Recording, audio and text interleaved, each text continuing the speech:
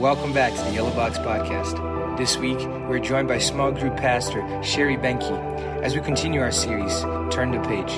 For more information, please visit us at www.communitychristian.org. And remember, you can always find us on Sundays at the Yellow Box at 9:30 a.m., 11:15 a.m., and 5 p.m. And now also on Monday nights at 6:30 p.m. We hope to see you there. Good morning, Yellow Box. How are you guys doing? Good. Welcome to those joining us digitally. Everybody got their fingers crossed that there's going to be a snow day tomorrow? I know. I don't know. I think it'll pass us by. We'll see. So we are in week six of Turn the Page. Turn the Page has been a series where we're looking through the entire narrative of the Bible, taking a high-level look of what's happening in that entire story. And this week, we're going to pick up the story as the remnants of God's people have been held captive and taken into exile to the city of Babylon. This is where we read in the book of Daniel, where we find stories about Daniel and his friends and kind of the things he encountered when they were in exile. Now, I think it's difficult for most of us in this room to really understand what it's like to live in exile. I know the farthest country I've ever traveled to is Canada, and that doesn't feel like a very distant, far-off land. But imagine for the Israelites what this was like for them when they were held captive in exile. They saw their promised land, the great city of Jerusalem, destroyed. They were taken captive, and they were taken to an unfamiliar land, an unfamiliar culture, in an unfamiliar language. Have you ever gone to a foreign country where you experienced that unfamiliar culture or language and it was disorienting and you really didn't know what to make of it? Perhaps you felt a little bit like this guy.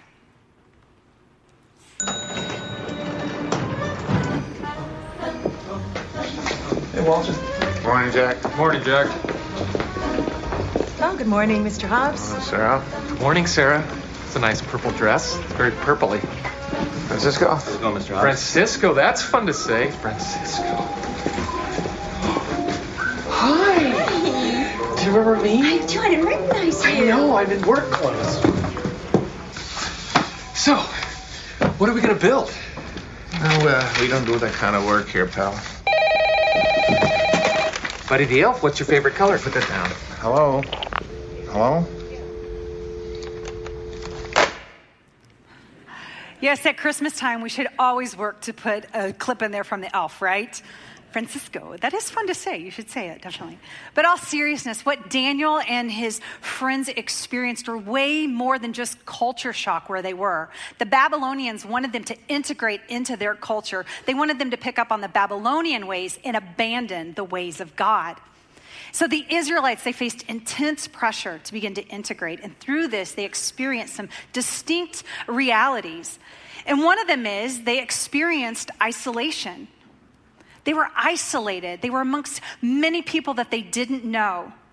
They didn't know anybody that spoke their language. They were in a culture that nobody respected or identified. Another area that they struggled with was indoctrination. As I mentioned, they experienced intense pressure to integrate into that culture. And Daniel and his friends actually went through cultural training as an attempt to kind of rewire their brains to the Babylonian ways. Another reality for them was their identity was challenged. They were forced to change their name to Babylonian names.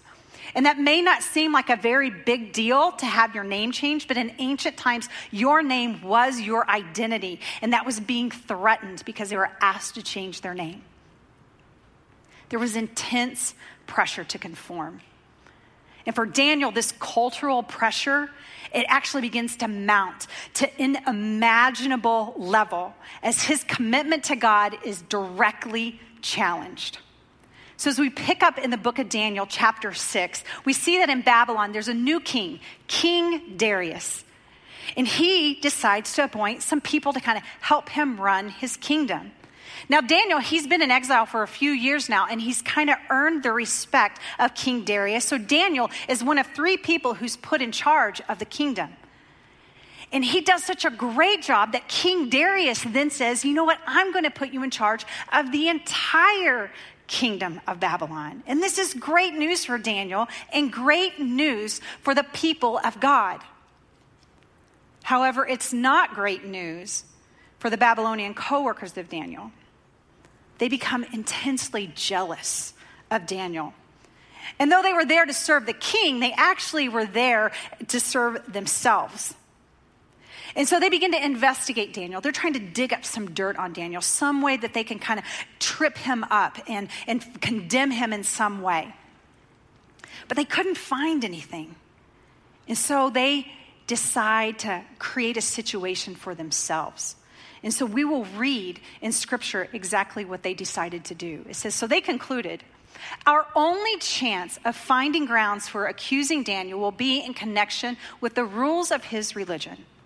So they knew what set Daniel apart was his devotion to God. And so they were going to use his devotion to God as his very downfall.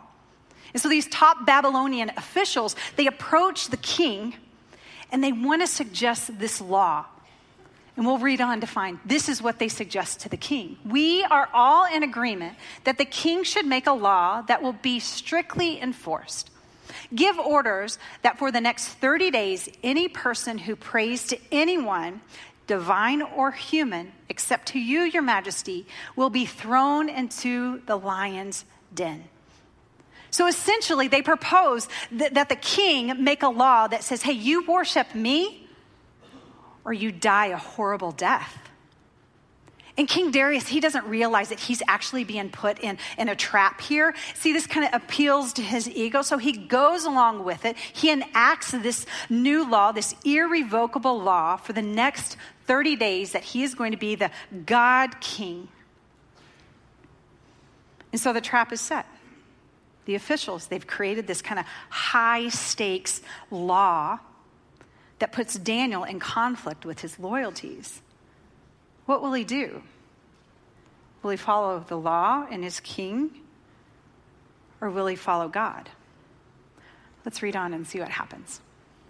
When Daniel learned that the law had been signed, he went home, knelt down as usual in his upstairs room with its windows open towards Jerusalem. He prayed 3 times a day, just as he had always done, giving thanks to his God. Well, it appears that Daniel is completely unintimidated by this new law, right? I mean, his loyalties are first to God and then to king and country, not in reverse. It says that he continued to pray just as he had always done. He had an internal conviction, but he also had an external display of it. See, I know if this was me, I'd probably at least find an inside room. Like, I don't know if I'd pray like right in front of the window or something. But see, Daniel's response was to pray openly as he had always done. He knew who he was, or better said, whose he was. His identity was rooted in God, and he stayed true to his convictions, and he didn't waver from his devotion to God. He displays remarkable courage and remarkable integrity. And see, the Babylonian officials, they think they have him. They think they have him. Let's read on in the story. It says, then the officials went together to Daniel's house and found him praying and asking for God's help. So they went straight to the king and reminded him about his law. Did you not sign a law that for the next 30 days, any person who prays to anyone, divine or human, except to you, your majesty, will be thrown into the lion's den? See, the trap is set perfectly here. It's set against Daniel and now the king. And see, the king was deeply stressed by this because he knew he had put the law into place. But even as king, back in ancient times, you couldn't even revoke that law. So he had to be loyal to the very law that he created. Now I want to read this next part straight out of Scripture. So follow me as we finish this story. It says, so at last the king gave orders for Daniel to be arrested and thrown into the den of lions. The king said to him, may your God, whom you serve so faithfully, rescue you. A stone was brought and placed over the mouth of the den. The king sealed the stone with his own royal seal and the seals of his nobles, so that no one could rescue Daniel. Then the king returned to his palace and spent the night fasting. He refused his usual entertainment and couldn't sleep at all that night. Very early the next morning, the king got up and hurried out to the lion's den. When he got there, he called out in anguish, "Daniel, servant of the living God, was your God whom you serve so faithfully able to rescue you from the lions?" Daniel answered, "Long live the king. My God sent his angel to shut the lion's mouth so that they would not hurt me, for I have been found innocent in his sight, and I have not wronged you, your majesty." The king was overjoyed and ordered that Daniel be lifted from the den. Not a scratch was found on him, for he had trusted in his God. Daniel had courage to live out his convictions. He trusted God. He was loyal to God. He gave him courage in an impossible circumstance. The king's loyalty, his loyalty was to the law. And it left him sleepless, full of anxiousness. And the Babylonian officials, their loyalty was to themselves. But that didn't work out so well, as we could read later in Scripture. It actually ends up costing their lives. Think about it. I mean, if Daniel had been loyal to the law or himself just to save his own skin, he would have betrayed God. And then he wouldn't have been able to put on display God's faithfulness in front of everybody. This is such an amazing turn of events that happens here, that this sends shockwaves through the entire Babylonian Empire. Read what happens here. The King Darius sent this message to the people of every race and nation and language throughout the world. "Peace and prosperity to you. I decree that everyone throughout my kingdom should tremble with fear before the God of Daniel. For he is the living God, and he will endure forever. His kingdom will never be destroyed, and his rule will never end." Because of this one bold act of courage that Daniel had, God's favor was displayed for all to see, and it created a ripple effect across the whole world. This one bold act. We have the courage to remain loyal to God, just like Daniel did, when we don't focus on our fear and we focus on God. God can give us courage to do things that can change the world. In recent modern history, I think the best example of this type of courage is through Martin Luther King Jr. The racial culture that he grew up in is very different from the racial culture we live in today. And though there is racism in America, and there have been some real disheartening stories about the surge of white supremacists that have been emboldened today, but the days of Martin Luther King Jr., the racism was much worse. Segregation was legal, and it was supported throughout our neighborhoods and in our political hallways. In 1954, 17 states required segregated public schools. In 1956, 58% of all white Southerners thought that schools should not be integrated with whites and blacks. In 1963, 82% of all white Southerners opposed a law that would give access to everybody to be served at places like restaurants. The results of these statistics created an unjust, unsafe, unwelcoming environment for our black brothers and sisters. Have you ever thought about what a law such as separate water fountains and separate restrooms, how that would influence somebody's identity and what that might echo to them? That they are unclean, they are unworthy. It's an appalling historical reality. And Martin Luther King, being the man of faith, was not going to stand idly by and watch this happen. As time went on, it was increasingly apparent that this movement that Martin Luther King was a part of was going to eventually cost him his life. The night before his assassination, outside the room of the Lorraine Mortel, he preached at the Bishop Charles Mason Temple. His message came to be called, "I've Been to the Mountaintop." And I want to read to you the last few words of that sermon.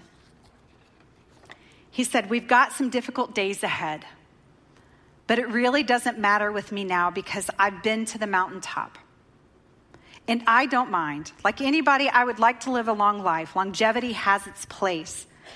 But I'm not concerned about that now. I just want to do God's will. And he's allowed me to go up to the mountaintop. And I've looked over and I've seen the promised land. I may not get there with you, but I want you to know tonight that we as a people will get to the promised land. And so I am happy tonight. I am not worried about anything. I'm not fearing any man. My eyes have seen the glory of the coming of the Lord." After saying these words, Martin Luther King Jr. was assassinated less than 24 hours later. But for a brief window of time, Martin Luther King Jr. was able to use his voice to hold back violence and to overcome hate. He, like Daniel, kindled a fire that fire hoses could not put out. He had a courage that even lions couldn't discourage. Martin Luther King Jr. was captive. He was captive in an unjust, inhumane culture. And he had the courage to live out his conviction according to his faith in God. And our world is forever changed because of this. Courageous faith in living out our convictions with God is an unstoppable force. An unstoppable force that is available to all of us. It's available to all of us. And as followers of Jesus, the reality is that we too kind of live captive. We live captive in a culture. Maybe you don't really think of it that way, but we do. We live captive in a culture. Just kind of look back for a moment of all the things that challenge our loyalties to God. And we face some distinct realities because of this. We face isolation. I mean, I'm sure in here, our faith feels strong.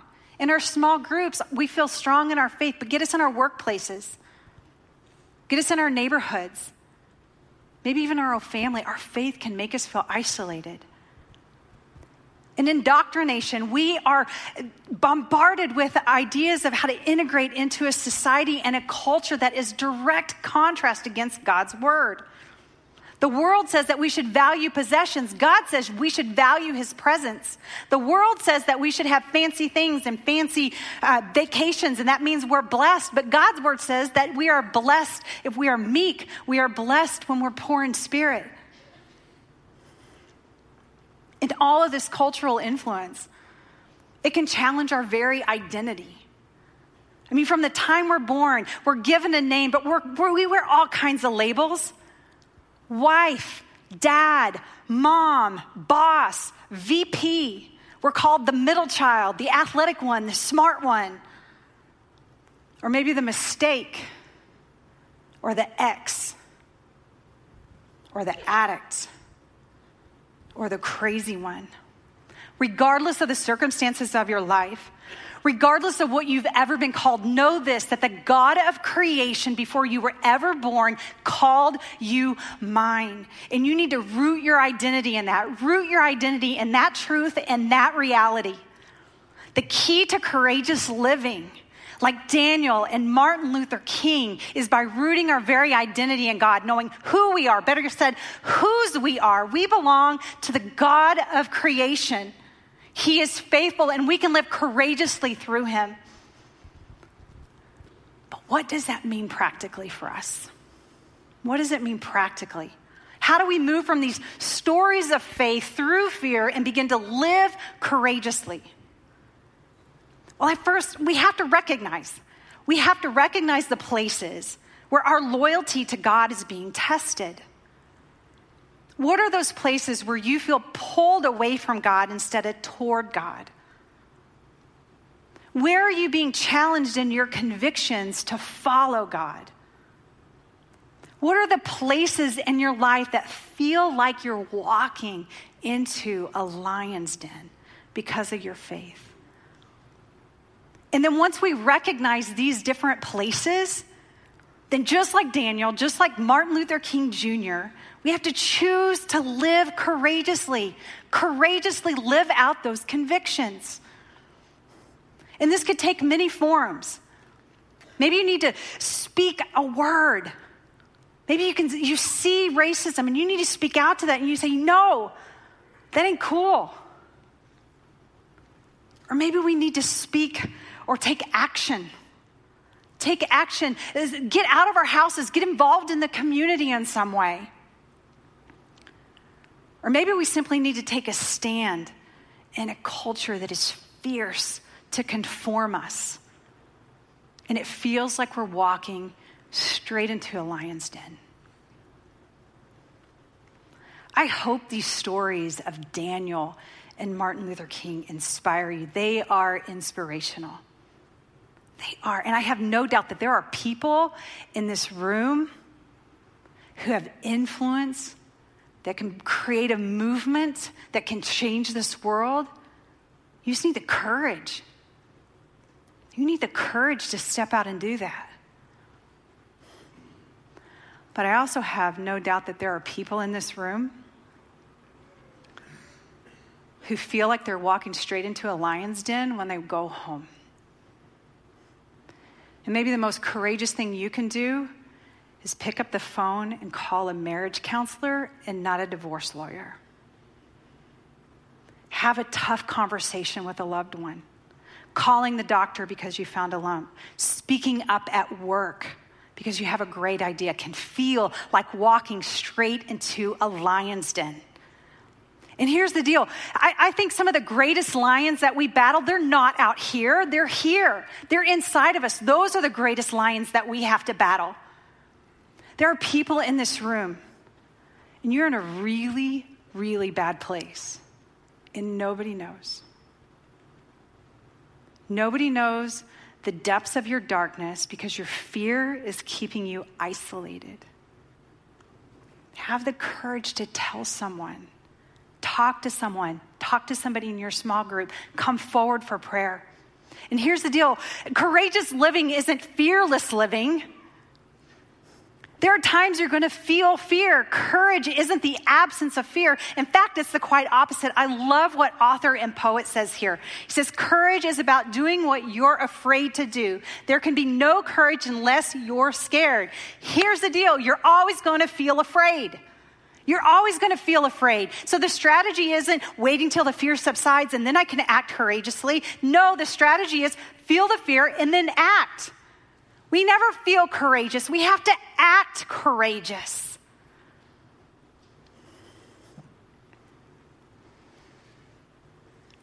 We can have courage because our God is faithful. As we read the story of Daniel, as we learn about the story of Martin Luther King, and as we continue our journey through the Bible, from Genesis to Revelation, there is story after story after story of God being faithful, and coming through for his followers. And here's the deal. We follow a courageous Savior. That's how we can have courage.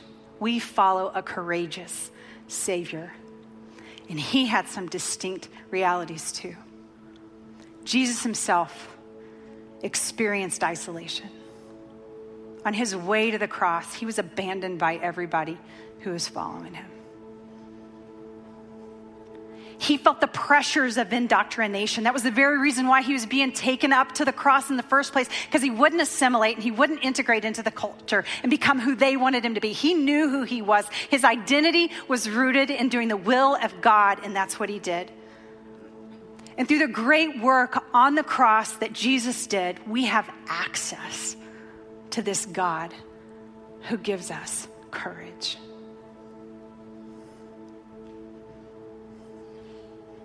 So as you think about those lion's dens that you have to walk into, don't focus on your fear.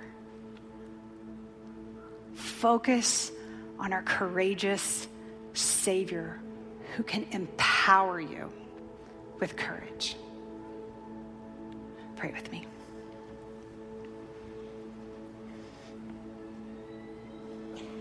Father God, there are people in this room who your Holy Spirit is talking to right now who need courage. And I just pray that through the power of your Holy Spirit, they experience that courage. We don't have to dissipate the fear. We just need to have the courage to move forward. And I pray for every single person that's experiencing that. Each circumstance is different. It could be the courage to speak up when they see an injustice. It can be the courage to stand up for the vulnerable. It could be the courage to speak up at that meeting. Or maybe it's the courage to reach out for help. Father, we know you are faithful. We know we follow a courageous Savior. And it's in his holy name that I pray. Amen.